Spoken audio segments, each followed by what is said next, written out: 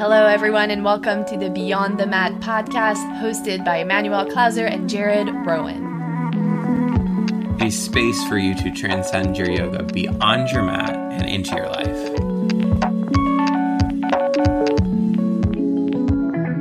Yeah, so that if you say anything funny, I can... You can put it out. I can put it out. Yeah, this is working. Okay. Yeah. Hey. Hello. Hey, hello. Welcome.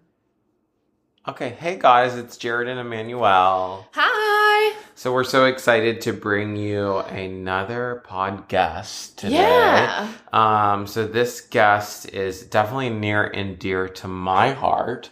So we are joined today by Mary Dana Abbott, who is going to give you a longer intro to who she is.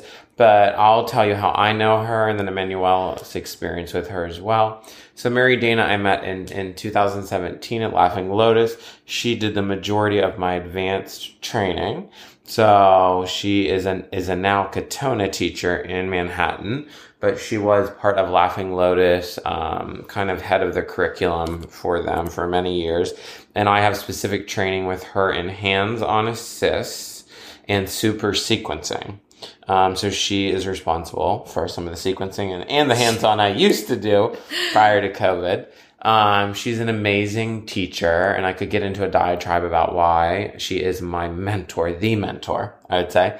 But I won't. I'll just share one lesson I learned from her, which I share in the teacher trainings, is she was the teacher that taught me in yoga, and maybe in life, that you should always know why you're doing something as a yoga teacher. So you don't just string sequences together without a reason behind it. So there should be an intention to everything you do. And that's one message I think I love and I carry with me even 5 years later. Yeah, that's amazing. Yeah. And I got to meet Mary Dana actually when she came to Ocean City with Felipe, which we interviewed previously. Yes. They did together couple classes. There was a Katona class, and then the myth class, and maybe did they do a Magic Square or no? Yes. Yeah. And then tell them about your experience when we went over that night. Oh, yeah. Because you had a pretty personal experience with her. So we were hosting them at Dawn's house, and a bunch of people came over after the evening class, and she did a body reading on me. So you can look that up, I guess, online, right? Yeah. And it's with yoga props, and they kind of position your body in different ways to kind of read your body and tell you about who you are. And it was so funny because she was like saying how I'm on my toes and I'm always like doing. And boy, is that poignant now. Yeah. I don't know that we've said it on the podcast, but will probably already have left. We can say it. Yeah. I am moving out of Ocean City and into Miami Beach. Welcome to Miami. But yeah, that's my news. Yeah, it's exciting. So, let's listen to Mary Dana. Cool.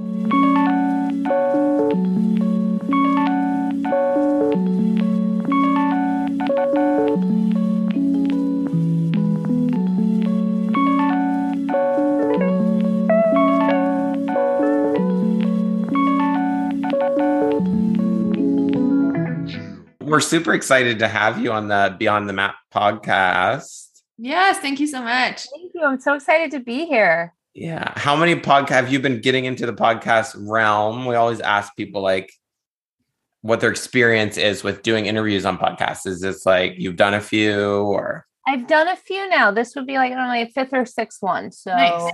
Yeah. Cool. Yeah. I think maybe you listened to one yesterday. Yes. Yeah, we talked about it yesterday. Yeah. Yeah. I was telling Emmanuel, you were like, the brief yoga evolution. I knew exactly why he said that. I knew exactly what he listened to, and I knew exactly where it came from. You're like, yeah, you said that. I'm like, oh, okay. It was from this podcast. But it was like an hour podcast. I did enjoy it. It was my whole workout at the gym though. That, if you can work out to a podcast, then it's a good podcast. Yeah, that's true. Yeah. And the girl had like an accent, which I really liked.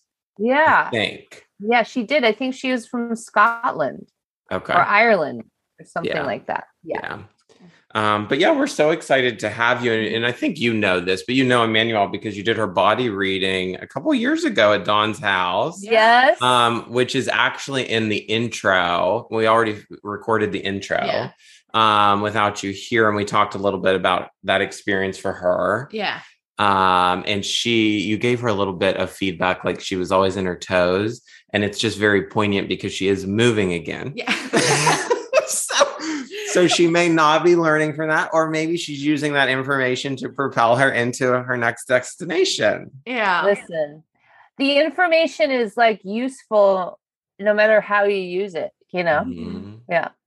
So cool. But we're so excited to have you because a lot of, at least the local people that listen to the podcast, kind of know a little bit you through me, believe it or not, just because I do talk about you in the trainings. Mm-hmm. And so a lot of the students that I get to practice with know of you. For sure. So we're super excited to have you and just kind of on. And one of the big reasons we wanted to have you on was to talk about, first, let's talk about you, of course, but Katonah Yoga, because we haven't really done a podcast on that, but we wanted to, because a lot of our trainees and a lot of our listeners ask, like, what is Katonah Yoga? Yeah. Mm-hmm. And they seem interested. But before we get to that, can you just tell us a little bit about you, what you do, where people, where you're at now, and then go from there.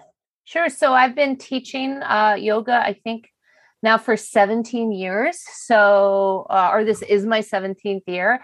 And over those almost 2 decades, I've, learned a lot. And even before that, I studied a lot of different kinds of yoga.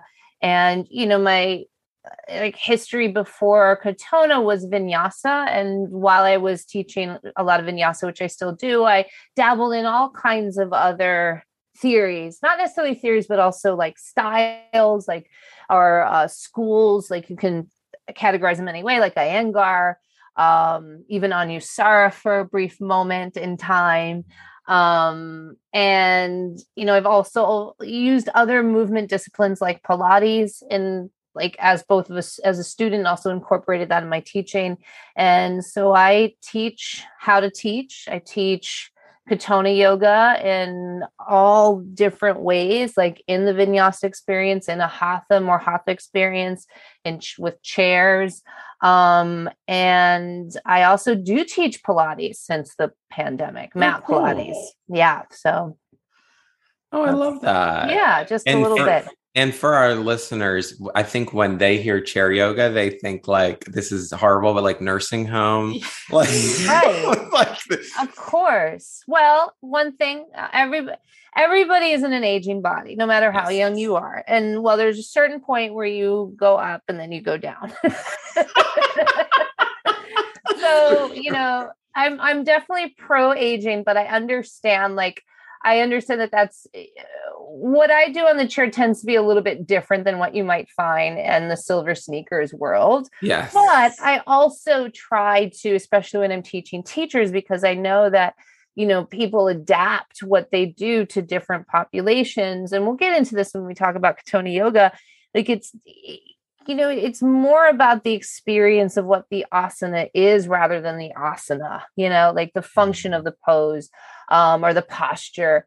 And, I have a lot of fun with chairs as sort of a tool for what you might perceive as a very able-bodied practice or, quote unquote advanced practice. It's not how I define advanced, but I also use it as a tool with people working with,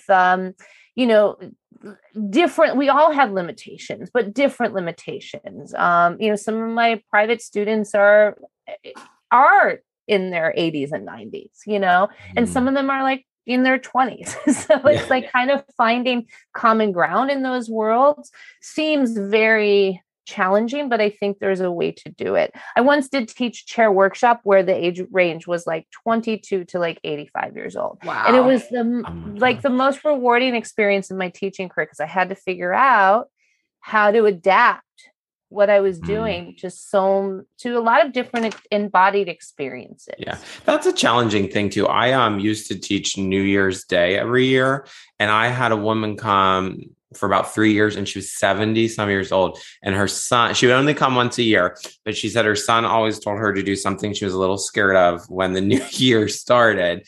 And I remember, like you said, kind of like having to adapt because it was usually a packed class, like right. in a studio. But I think that was pretty cool. And it's also not age. Like there's some like older people who are dancers and can, still have a lot of physical access. And then, younger people who came to practices later have, different access points. So, I think it's cool to explore it all. Oh, yeah. Can you tell us a little bit about what Katonah Yoga is? Sure. So Katonah Yoga is a very rich theory that was developed by Naveen Mishan and her teachers. Like that's a big part of it. It's not, it's like definitely something that is, worked with and continuing to be explored through the lens and the eyes of the teachers and not just the eyes, but the experience of the teachers teaching it. It incorporates a lot of different theory, Hatha yoga, Taoist principles, sacred geometry. And, there's some core principles to it. One is that, all polarities are mediated by Trinity, right? So it's like the idea of, there is no there is no or either or, it's both and, right? And, that there's a similarity between that and some other yoga theory that I think is interesting that we might touch on later. And then another principle is that the patterns that repeat in the universe imply an intelligence. And so it's something to explore patterns. You can get insights from patterns. And then by virtue of repetition, seeing the cyclical nature of things and doing things over and over again, you can get an insight. Right. So those are kind of three core tenets of the practice. And then we use, the physical body to explore it on the physical plane. And it's really to, up the level of our personal experience, of our communal experience. Right. So that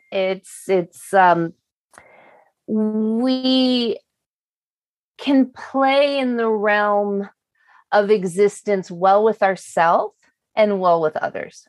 And I was going to ask from a physical standpoint, and maybe this isn't a great question, but what does, like, as I'm saying it, but what does Katonah, no bad questions. Yeah, there's just stupid people, right?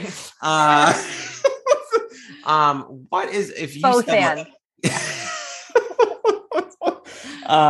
what would you say the physicality looks like to someone who is looking through the lens of yoga and they're like, like you say vinyasa, you say like, and some of our listeners will resonate with that. Like, what does the physical practice of Katonah look like? Or is it pretty broad?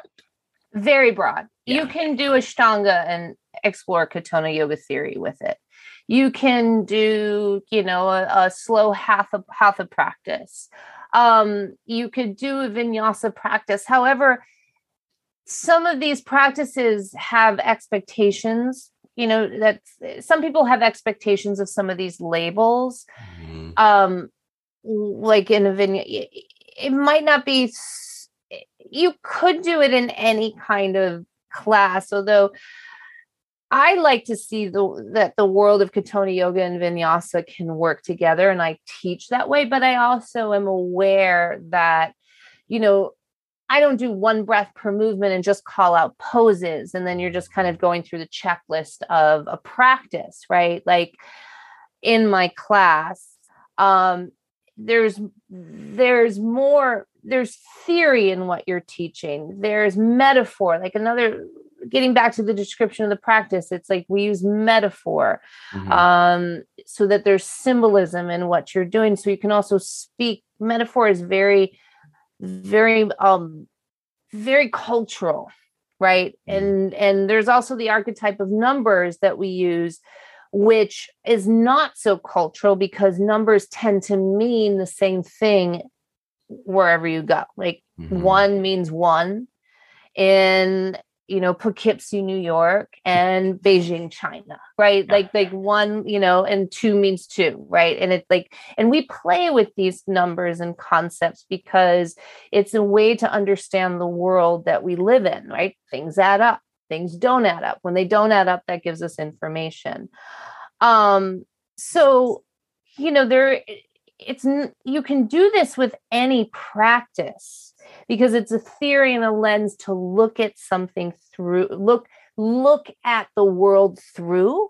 Mm-hmm. However, you have to be willing to check into the practice in a certain way. I think, Jared, we were talking about this last night. Like there's a kind of element of practice when this is no right or wrong, right? But where you kind of go to it to like disengage from your existence in a way, let go of what is, happening in your world, in your life. Mm-hmm. And, that's a thing and that's a practice and that might really work for someone for a while. But I think the theory of Katonah Yoga, if I'm going to articulate it, gives us tools to really engage with our existence because there's insight there. There's pattern there. There's the cyclical nature of, what we go through day in and day out. There's a cycle of a day, a cycle of a year, and the seasons, a cycle of goal and achievement. If we get to the achievement of the goal, right? There's these different things that we can play with to understand our world and function well in it. And I think one thing you spoke to, Mary Dana, was and you actually, this was a podcast I listened, but I do want to pass on the info because you said it in this other podcast. But you said and correct me if I'm wrong, but maybe at one point in your life, you practiced yoga to tune out almost. Mm-hmm. And Katonah Yoga is more about tuning in. Mm-hmm. Does that? Yeah, no, tuning inward and exploring the tapestry, of the body, exploring like where we both go and we don't go.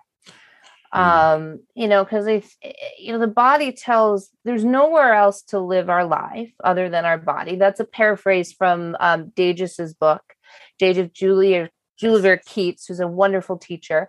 And it's so simple, duh, of course, but like we don't really operate that way, right? And so not only is it the only place we live our bodies, it really tells the story of how we've already lived, where, who we came from. And all that information can be really, really useful into telling us where we're going. Now we can choose to use it or not, but in order to use it, you have to see it. And so there's the tools of the practice give you the tools for insight. Mm-hmm. Through maps. So going back to that idea of, tuning in or tuning out, tuning in or tuning out, or like, can a flow practice be an insightful one? I think it can, because what you have in a flow practice, and it also depends what we mean by flow. Like I think some people define vinyasa. I know that some people think vinyasa yoga means chaturanga, up dog, down dog. Right. Just because I got like a review once on like somebody like years ago at Equinox didn't like my class. And like for I told her not to do a chaturanga. And this was back, I would have probably never teach this way anymore, but I was like, she was, the form was off and I was like, you're going to hurt yourself, which is really not, I don't really have a right to tell anybody that. Like I would do it differently now. Right. But she was like, why would she tell me not to do the vinyasa if I was in a vinyasa class? Right. Like that's not the definition of a vinyasa. And I've taught many classes where like, people are doing 10 chaturangas, right. While we're doing the sun salutation. Again, nothing wrong with this. But it really just goes to show you that people have different frames of reference and define things differently. And this comes from their experience. Right. And that's not wrong. You can't really tell somebody that's wrong if it comes from their experience. But not the but, like it's a different thing. But I think like the key to working this into a flow practice is you have to like redefine what flow is. Because I don't think flow or real flow can happen without a certain amount of form and function. Yes, you can, dance and, kind of go out clubbing, and that can be like an experience in a yoga class, right? Like yes. We've both been in classes like that. We both taught classes like that. And there's a lot of fun to that. Maybe you have too. Yeah. Sure. Sorry. But I think like you can find a common ground where you can set up tools of insight in the body and then explore the repetition and the pattern, which I think they're two concepts where I think Hatha Yoga and Vinyasa can work with each other, pattern and repetition. Like Vinyasa really means careful step. Oh, wow. Yeah. Yeah. To be really full of care in each step that you make, a thread, a tapestry, a story, so and it might be fast and it might be slow. And the moment you think it's one thing or another, you all have to go back to both and. Right. Like I think what I want to say next is going to come from one of your questions. So, okay. And that made me think of like when you're talking about, and in this podcast too, we talk a lot about bringing it into your life. Is the practice itself sometimes with Hatha Yoga the metaphor for how you can apply it to your life? What you're doing in the class, you actually take these literal tools and apply them to your life, like. Well, that's an interesting question. I'm not sure if I'm like always magic squaring everything, but sometimes I do explore like magic square, by the way, for listeners, is like a map, a template. It's not just of Hatha Yoga, though we use it to map out a body, but it's a concept that every row, line, and column and diagonal add up in a square. Like if you play Sudoku is a magic square, right? And it's a map of a whole, and it gives us different ways to travel through different parts of our body, or the whole body, or different parts of our lives. And I do use that tool a lot, especially like, I'll just give the first 3 numbers on the magic square. It's like you drop in, you have a dialogue with dropping in. So a body. So it's like dropping into your body. Oh, I'm a body. And then you have articulation. You bring things out into the surface. You start to play with dimension, right? So a lot of times we go through life, we have all these ideas, but we don't bring them around in time or do the things that need, or put the plans in motion. And I think that's a very good point. This is something Mary, Dana, and I were talking about last night in the mentor session we had, which I think is really relevant. Is I asked her, I said, a lot of my clients and my patients, they are moving from 1 to 2. Like they drop in, they have all these goals, but then they don't bring it to the surface, which is number 3. And I think that's so relevant. And Mary, Dana said, and maybe you can expand on it. Well, Jared, it's a time game. From 2 to 3, from bringing goals to the surface. Can you talk a little bit about? Sure. Well, if the goal is in your head, it's in your head, and you might spend time with it in your head, but it's not happening. And it's not, you're not putting it out there in the world. You're not articulating it. You're not bringing it around in time, right? If it's just staying between you and the dialogue of you, it doesn't go anywhere. Right. That's why a lot of times the first step for goal setting is writing them down, because even then you're bringing it into the surface. You are articulating it. You are putting your desire on paper. So it's like the first step in bringing it out in time. And then you have, there's more steps that have to take place after that. But, when we use calendars a lot in the practice, because calendars don't lie. And every year the theory comes out in a calendar, and it's beautiful. I have a few. If any listener wants to get one, they can find me on my website and find the calendar. But it's because you put things in your calendar and then you write down if it happened or not. And then at the end of the year, if you didn't get where you wanted to go, the answer is going to be in the calendar. It's like, does that make sense? Yeah. That's pretty cool. Yeah. Right. Oh, well, there it is. There it is. It's like, yeah, that's super cool. Mm-hmm. Did you have an aha moment, or were you like, no, I guess I like that. I think that's such a good idea. Mm-hmm. Right. So it's playing with time, learning how to get the best of your time, because everybody has the same amount of hours, is the big part of the game. Now, not everyone has the same amount of responsibilities, and that's a truth and a reality as well. But we do play. It's like the great leveling field. We all have the same amount of hours, and learning how we spend those hours can be insightful, because the day repeats. The sun is perceived to rise and set, but really we rise, we set.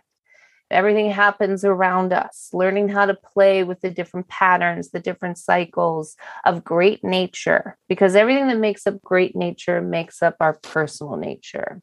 We have lunacy like the lunar moon. Mm-hmm. We have the ability to be radiant and shine like the sun. We have the ability to interact with a lot of different polarities and mediate them. We have the ability to see what is not in front of us. So that's really, in a way, stellar consciousness. And it's a way of playing with consciousness to be aware of so many different things, even if you can't see them. And that's one thing that makes us human, right? And you can almost like, I don't know if you can just define consciousness, but I've read a definition of consciousness as this, that it is the ability to understand that there's more than what you just see in front of you. And that's something you spoke on before, I think, I was telling her, like, I want my people to get to the answer in therapy quicker. And you said some of these things are really sticking with me for my practice, my private practice, and therapy is like, that's because you're seeing something that they're not seeing yet. Like the blind spots, right? Like in Katona, I think also mentions that a little bit, like, well, one of the after 3, so we did 1, 2, 3 is 4, and 4 is a frame. So four points make up a frame of vision, and it's your frame of reference. And really your worldview and what you see is defined by where you're looking, also where you came from, right? And all that information, what you see is true, but what someone else sees is also true. And it can be a completely different angle depending on where they came from and their worldview and their experiences and their culture. And this is, both ends. These things can be true at the same time. Right. And I think that when we're working with people and trying to, especially if you're in a position of someone who's helping someone understand and uncover things that they don't see, it's, I think, important to remember they see what they see for a reason. You see what you see for a reason too. And, there are always blind spots in our frame of reference, and we'll never see everything, but we can never see everything, but we can make peace with that. It also is there. Yeah. And I think that is at the core of being a curious human being, because once there's always more to see and always more to understand, you will always seek knowledge and learn. You will always enter conversations with more willingness to listen, right? Rather than entering them maybe to reinforce what you already think and know. We did a podcast on listening. Yeah. And one time, and it was kind of talking about that's how you gain the most sometimes is being, you should never, I think it was Confucius that says something along the lines of, if you're the smartest person in the room, leave the room. Like, Because you may not, there may not be a lot to gain, is what he was saying. I think the ability to hear other people's experiences, and then you can apply it maybe to your life, maybe to someone else's moving forward. Yeah. I think it kind of speaks to that a little bit. And it also, you can apply it. It doesn't even have to have automatic application. It can actually, you don't necessarily have to apply it. It might give you a different perspective. Yeah. That you can play with, and not play with like it's like a thing, a toy, but there can be an element of play with dealing with changing your perspective. Yeah. Because sometimes I think instead of it thinking that you have to give everything up to have a different point of view, which I think keeps people from looking at things differently. Instead, it's like, oh, I can see what I see, but let me also entertain seeing how someone else sees. And that's super powerful, because I'm thinking, and sometimes I'm thinking of Matt, my partner at home, and he can't stand it because I'm always trying to look from different perspectives, because it's just what I do. So he'll come home and complain about like a coworker, and I'm like, well, Matt, this is, maybe why she did. And he's like, oh my God, like, never mind. Like, which I've had to learn, probably he needs me to listen sometimes and not be like that. But I think that's a powerful tool that can help people a lot of times, is seeing things from different perspectives, because then it does eliminate sometimes like negative attachment or like a negative experience, or you're able to manage emotion better when you look at something through a different lens. Does that make sense? Absolutely. And getting back to the imagining of managing emotions better, just managing to be like, to exist, like to be very functional in our personal and communal spaces. There's sometimes we have to like outsmart ourselves and our own instincts sometimes, and inclinations and habits. And that is like having that pause, that reflective pause, which is, I think, like a technique that I think you can explore in the body.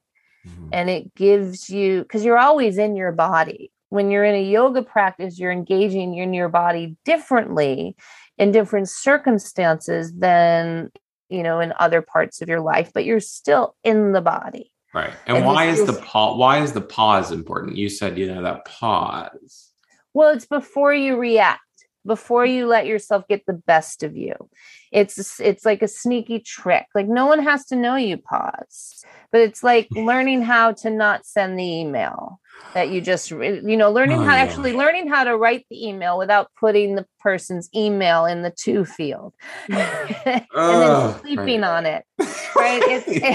It's like learning how, like here's something that comes up in my mind today. I'm like, when I feel like I want to, react to something, and I'm like, well, how is this going to best serve the whole situation? Right. Like, kind of take a step back to really be present, to see the bigger picture, because in that moment of, reaction, and we all have them as humans, like you're already jumping to the future in a way. And you're just, or maybe you're like stuck in the past. Maybe it's not just jumping to the future, but maybe it's just sort of something on repeat from a habit. And so it's like a moment to sit with the impulse, or stand with it, or even be in a conversation, so that your next action becomes reflective of a bigger reality. That's cool. One thing I definitely wanted us to touch on, and you kind of said this briefly, but I want to kind of give a little. No, this is definitely one thing that I want to hit on for our listeners, because I really resonated with it and loved it. Is, can you talk a little bit about the three natures and like what they are in the Katonah practice? And Sure. So first nature, second nature, third nature. First nature is like your inheritance, your stock, like where you came from, who you came from. It is, even as a human being, our programming, like what we are able to do. Naveen has explained it this way. I think it's helpful. Like, it is in our first nature to learn how to read as human beings, right? It is not our first nature to fly without a plane, meaning that, if you expect that you're going to fly in the air, that's not going to happen, right? Without another piece of material, right? If you expect to swim underwater and survive, like not expect to, but that's not in our programming. Second nature is, so let's go to the learn how to read, or learn how to ride a bike, right? We can use those two. Second nature is learning how to read, learning how to ride a bike. So it's technical. So first nature is also foundational. It's material of the body. It's lunar. Second nature is pattern. So also the Latin root of matter and pater, material. It's like mother and father, material, pattern. So second nature is pattern, technique, solar. So it's learning how to read. Third nature is reading, choosing what to read. Third nature is, now that you have this innate ability and you have now honed that ability, now you can make choices and you can choose. So I used the metaphor of lunar, solar, stellar earlier. So first nature is lunar, second is solar, third is stellar. Stellar is consciousness. Stellar is being conscious of both and using it. And do you think our goal, and this is a broad question again, but for listeners, is the goal for us to get to stellars, or no real goal? It's just to navigate all of them. You're always stellar. Okay. You're always all. I know. Thank you, Mary Dana. Yes. I mean, here's another way to look at it, right? And so body, mind, breath. Right? So body, lunar, first nature, breath, second nature, the animator, mind, stellar, right? So you're always all three. Like, it's like, we don't have to say, now we're going to connect our mind, body, and our breath, because guess what? They're already connected, and we use the mind a little bit differently in Kaytoni, other than just like, okay, let go of your mind, because you really can't, right? Right. No, you really, like, I'm talking about certain practices. Well, like, and it's true. Like, yeah, there is something true about like letting go of like the different, like the problems that get you down. But we let go of those by turning our attention elsewhere. And then you start to see maybe more what that problem is and how it fits into the bigger picture, and instead of letting it take you away, you might even be able to solve it that way. One more thing about first, second, third nature is because then you have fourth nature. And fourth is really you having the experience of reading the book that you've chosen, right? So first nature is learning how to read, learning how to ride a bike. First nature is having that ability innately. Second nature is the technique of learning. Third nature is picking what to read, picking where to ride your bike. Fourth nature is having the experience in time. Right? So then we see how these all play with the other trinities: lunar, solar, stellar, body, mind, breath. And do you think people, because we've talked a lot about this, but can they bring those natures into life? So beyond in life changes, can you speak to that? Like, how is that relatable and tangible to? Sure. So first nature, like, because it's lunar, it's habitual. Okay. So like it can be, let's say you have a habit that's like, a tick. You feel like it's just a part of you, or you might not even be, cognizant of it. It's like who you are when you aren't thinking. Right. So we'll go back to that, reactive one. Cause I feel like I've used the practice to work on that. I can be very fiery and like used to be, maybe sometimes still a little jump, like I want to speak to what I know a lot, but like, taking a step back has been a really powerful practice. So let's say you want to, you know that it's in your first nature to jump the gun, to really speak before thinking. Mm-hmm. So then you use technique. You use a technique. No one has to know, but you use a technique. No one has to know what you need to do to get where you want to go, no one has to know that you had to take a step. You know how you had to take a pause. You can tell somebody if you wanted to, but like what, doesn't matter at that point. Right. So you've got a technique now that you can use to understand and work with your first nature habit. And then that by virtue becomes stellar. Oh, I love that. Yeah. That's relatable. Yeah. Safety. Yeah. That's cool. So is there anything, because as we're drawing nearer, we could do part 1 and part 2 with you, Mary Dana.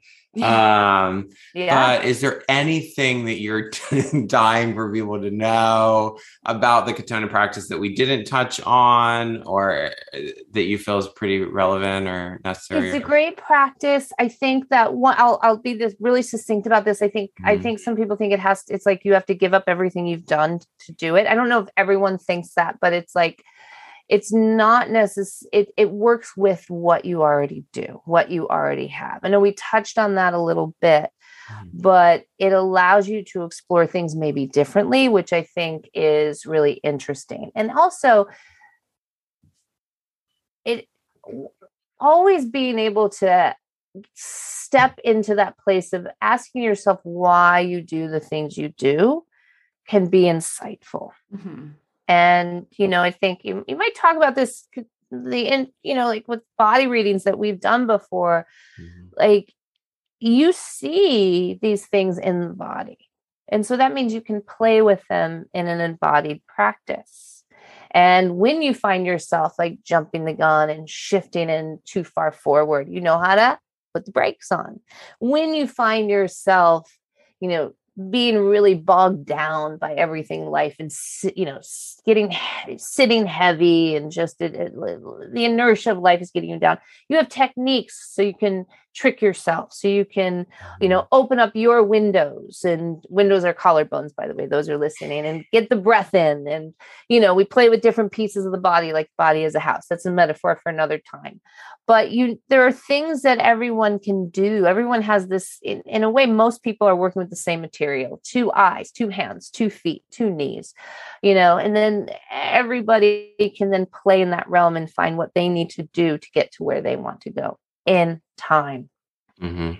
All right, Mary Dana. So we're talking a lot about the material and how to apply it in the yoga practice. Is there anything you want to say about how you've applied the material in your own life, or how it's impacted your own evolution over time? Absolutely. When I first I started practicing material, and then I went to a calendar workshop, and it sort of changed my perspective on everything, because it was looking at a practice that helps you use your time well. And so I kind of was shifting in that direction with practice, and I needed a practice that was less about letting go, because that was getting me nowhere. Like going into a room and just screaming and yelling and like going for catharsis. Right. It was just like, I still had the same stuff to deal with, after the class. And it was just like I was a hamster on a wheel. Right. So I needed a practice that was more about, in a way, self-awareness. Right. And so, self-awareness is a time game. Like how, it makes you be not necessarily aware of the passage of time, but the more self-aware you are, you get the best out of time, right? Because you don't trick yourself. You get out of your own way. And so, I was moving towards away from a practice that was about letting go and catharsis, and more about one that was about self-awareness, insight, and in a way, mapping, right? Rerouting, being able to have the practice to look at my patterns and then reroute them when necessary. And I've used that so much in my interpersonal life, right? Like, I, had kind of bad luck with relationships. And, looking back in hindsight, a lot of that, most of it, if not all of it, was self-inflicted. Right? And it's like you're getting to the same place over and over again. Well, and you know what? It's funny. It's funny you say that, because in therapy, I say to people, so I have something to let you know. It's going to be both disappointing and empowering, but you realize you're the common denominator. Yes. And people are like, kind of like both relieved and disappointed, like, oh shit, like I have to do something different. And I'm like, so you relate to that, you're saying? Absolutely. And that's a self-awareness thing. I mean, I'm going to bring this up. I think it's okay. We won't bring up the name, but in a training, remember somebody had shared that they were getting kicked in the head all the time. And by the way, in adjustments and assistant classes. Yes. And this is a silly reflection of that, but you're putting yourself in the same position over and over again, right? Of course, it happens once, not your fault. It happens twice, not your fault. It happens multiple times. Well, then maybe it might still not be your fault, but it's still your problem, right? So then that, at least if you can't kind of acknowledge, because in a way, we are all partially responsible, right? And I think that's important too. Every different factors play a role. Right. We have to see how all the different factors play together. But that first gives you the permission to look at it. What can I shift differently for the next time? And that's a mapping game, right? And, in the practice, we use maps. We use maps to map the terrain of our bodies. Our bodies tell the story of where we've been in our lives, how we lived, and in a way, even the patterns that we have with things we think that are just of the mind or the heart. Right. Right. And so I realized that I needed to look at my patterns and then, in a way, make peace with it. And I was doing that slowly, and life was shifting in other ways. It became, better in a way, career-wise. I wasn't staying in jobs that were no longer, fulfilling. My relationship with money and other people. I mean, other people, I'm going to make it higher than money, but, just the basic needs were always met in my life. That was never a problem. So I have a certain amount of privilege when I talk about this stuff. But I was more self-aware in how I was doing everything. And then it took me kind of a longer time, but a shorter time to really get to the point. And it was the pandemic too, that was a little a catalyst of it. I was putting myself out there a lot more because I'd been in disappointing relationships. A lot of it was self. I think we all think that everyone that breaks up with us is a narcissist. And I think if we really start to think of it, we have to ask who's the narcissist, right? Yes. And anyway, it's after a while, I was exhausted that I was almost gave up for a while. And then when I started practicing Katonah yoga and, practices more of insight, had more insight in them, I was putting myself out there more. So my fiance right now is not my first time out there. I was getting myself out there already. Right. And then, when the pandemic happened, I don't know. It was and this wasn't a desperate thing, but I just got really organized. I read in a book, and I can't remember the authors, but it's called Attached, which looks at different attachments. It's amazing. Styles, right? Different attachment styles. Yeah. And with a lot of case studies. And it was I remember reading it and then listening to it too and going for runs. And it was it wasn't I had any dwelling in what I saw in the patterns. I wasn't sad or upset or guilty about, how I obviously was in my own way and repeated just embedded patterns in my life, in my dating life. But it was just I had an aha moment, an insightful moment. And first, I don't know, it just was I got really organized. And then I met my fiance. Right. It's one of those. Do you think it was something you noticed a habit or of how you were approaching that situation of partnership, or? Yes, absolutely. Okay. And also my expectations and how I also assumed, because I think society sets us up to assume people behave in a certain way. And especially like with, like we're taught that, you should have men chase you and it should always be a game. And that's a real powerful story. That is so not true. Thank you. If anyone is listening to this, throw that shit out the window, because that is absolutely not true. You do not have to spend the rest of your life playing a game. It's like, it is, you are worthy of love and you are worthy of loving someone. And like, that is what I think I learned. Right. And, it was really interesting because like, I think, women, and I don't know if this is still a big thing, but the rules, have you ever heard of the rules, was a big thing. And it's like, I bought into that. And that is playing with the attachment styles of, what is it, avoidant and yes. Attached. Oh my God. I've heard it so often in therapy. It's so funny. Yeah. You're like quoting like the women I see. They're like, the roles are that you let him contact. I'm like, no. We're going to say what we want. We're going to pick up the phone and text when we want to text. We're not going to think about it. Right. We're going to do it. Right. And I think like too, I recommend, because sometimes people ask me for recommendations of dating sites, and like I was on Hinge and Bumble, and I think those are two of the best. You can still, everybody watch Tinder Swindler and know like, what's out there. I met Matt on Tinder though. That's okay. No. Okay. Nothing wrong with Tinder. Nothing wrong with Tinder. I know people who are together on Tinder, but the movie, and actually my greater point, which was lost in jumping to Tinder Swindler, was that you can find those people on any site, right? They're everywhere. Like I would see the same people anyway. Like I was pretty sure some of the people on there were spammy, but I did meet Justin on Bumble, and you have to ask the guy out, and I think that already means if like a guy is okay with that already, like that's your baseline, and I think that's good. And by the way, just to be clear, like people who have attachment and avoidant styles, they're not bad people.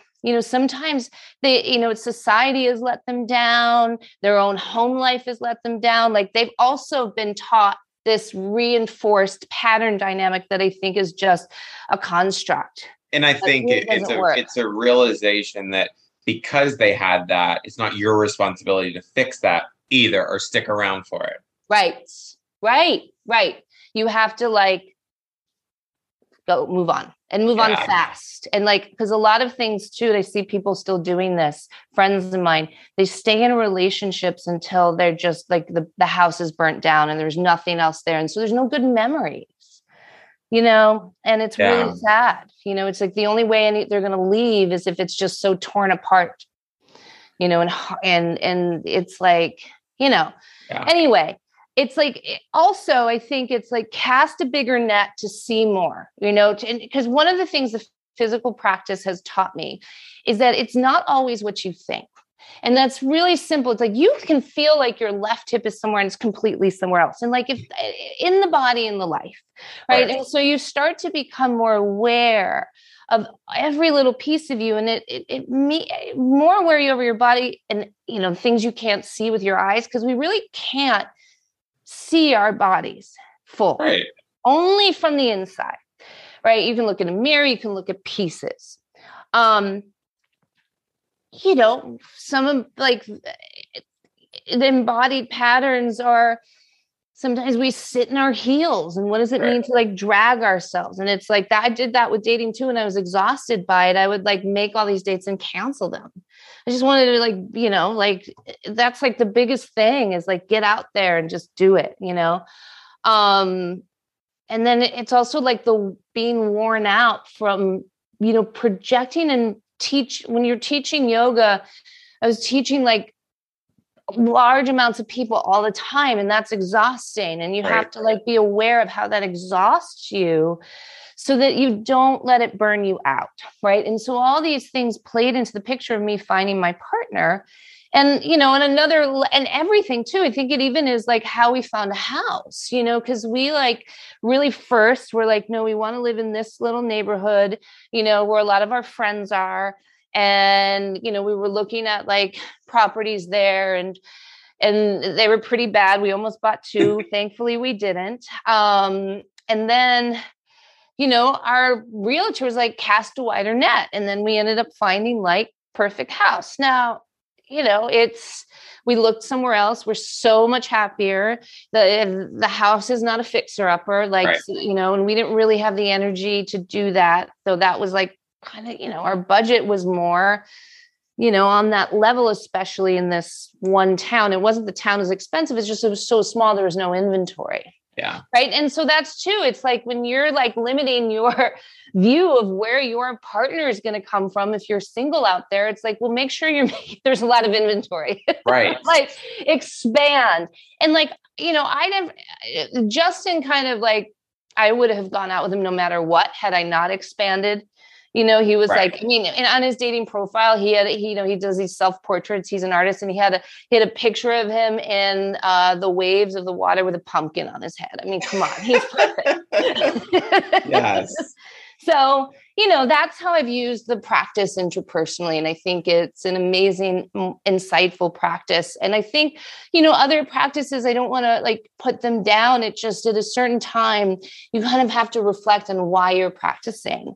And, for the endorphins and the catharsis, I'll go for a run, but I'm not going to pretend that my yoga practice is giving me insights, which I think is what a yoga practice in a way is designed to be. If it's mindful practice, then I think then it's, there's a lot of utility in it. I don't want to, again, say that someone's practice is bad. It's not. All of it's good.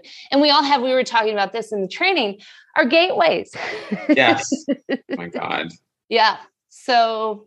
Well, I think, one thing I've to say about you, I've noticed, and I don't know if this is all the Katono that we give it all to that, but I think it's all you, is since I've known you, which is about 5 years, is you have, from the outside, you've had an evolution that I have noticed where, and you tell me if this is out of line, but when I met you, you seemed very boundary oriented, very like, okay, I'm not sharing a whole lot. But then I remember when I came back up to see you, I don't know if it was 2019, and we took your class at the studio and we went to your house in Brooklyn for dinner, and you were like a totally evolved person. You were like, your guard was down. You were talking about different areas. So, was that the practice? Working well, in a way that's... Well, go ahead. Sorry, I didn't want to cut you off. It was just like such a nice thing. It felt very like different than what I was used to having known you earlier. And maybe part of that's natural progression of relationships, but also it seemed like a different you or a different layer of you. Yeah. Yeah. I think like, I don't know if that's Katona yoga and more like we were getting to know each other more. And I'd been up to, in the other situations that I've seen you in, like I was at Laughing Lotus, which I had to always keep up a guard because it was such a mismatch for me to be there at a certain time. And like the irony is like, that's where like everyone's sharing and like everyone's like open. And I was like, no, like I had like some boundaries there. I think that, I'm very still particular in like who I open up to, but, in a world where everything is open source, I do kind of want to, I'm never going to be an oversharer. Right. But I think that it's helpful for people to maybe, see how practice is used by their teachers, like how they really use it in their lives, or, people that teach, even if they're not your teacher. So, yeah. Awesome. That's awesome. Yeah. It's so interesting. It's so, yeah. It's pretty cool. I think that's it. Do you want to end it with them and let them? Yeah, thank you so much. That was great. Do you mind letting them know if anyone wants to take a class with you, where they can find you, if they're interested in maybe trying it out? Because I know that you teach online. Mm-hmm. You can find me at marydanayoga.com, and I have online classes and, some workshops and programming coming up, and a new membership that is going to launch soon. I have an older one, but a new one that's going to come soon. You get a lot of access to things. So marydanayoga.com. Yeah. And we'll put it in the show notes and drop it in so that they can access it. Yeah. And you teach in person too right now, or no? Yes, I do. I teach in New York, and I'm located in Brooklyn. And I teach both in Brooklyn and in the city at the studio, which is the Katonah Yoga Center, and in New York City. And I teach at Prema Yoga Brooklyn, and I teach at Equinox, which has always been a great place for me to learn how to develop the material. And now you can find me for a Pilates class. So if you want to do the 100 with me, I don't do the magic square in the 100, but maybe I should. I know. It's funny you said that. I got into Pilates during quarantine too. Well, I've been doing it for as long as I've been doing yoga. Oh, wow. Oh, wow. But not as consistently. But I decided to get my certification and do it. So that's pretty cool. Yeah. So that's great, Jared. Yeah. I know. I bet. Yeah. Matt got me one for Christmas, like a certificate to go try it. And you did privates, no? I did privates. Yeah. With the reformer. Yes. Oh, amazing. Loved it. But I think that's it. Yeah. we thank you again for joining us. Yes, thank you so much. Yeah. Hopefully we can take class one time. We can do a New York trip and come take class or something. Yes. That'd be nice. And I can come down there again one time. Oh my gosh, totally. It'd be fun. Sure. It'd be fun. Yeah. All right. All right. Thank you so much. Thanks, MD. See ya. Bye.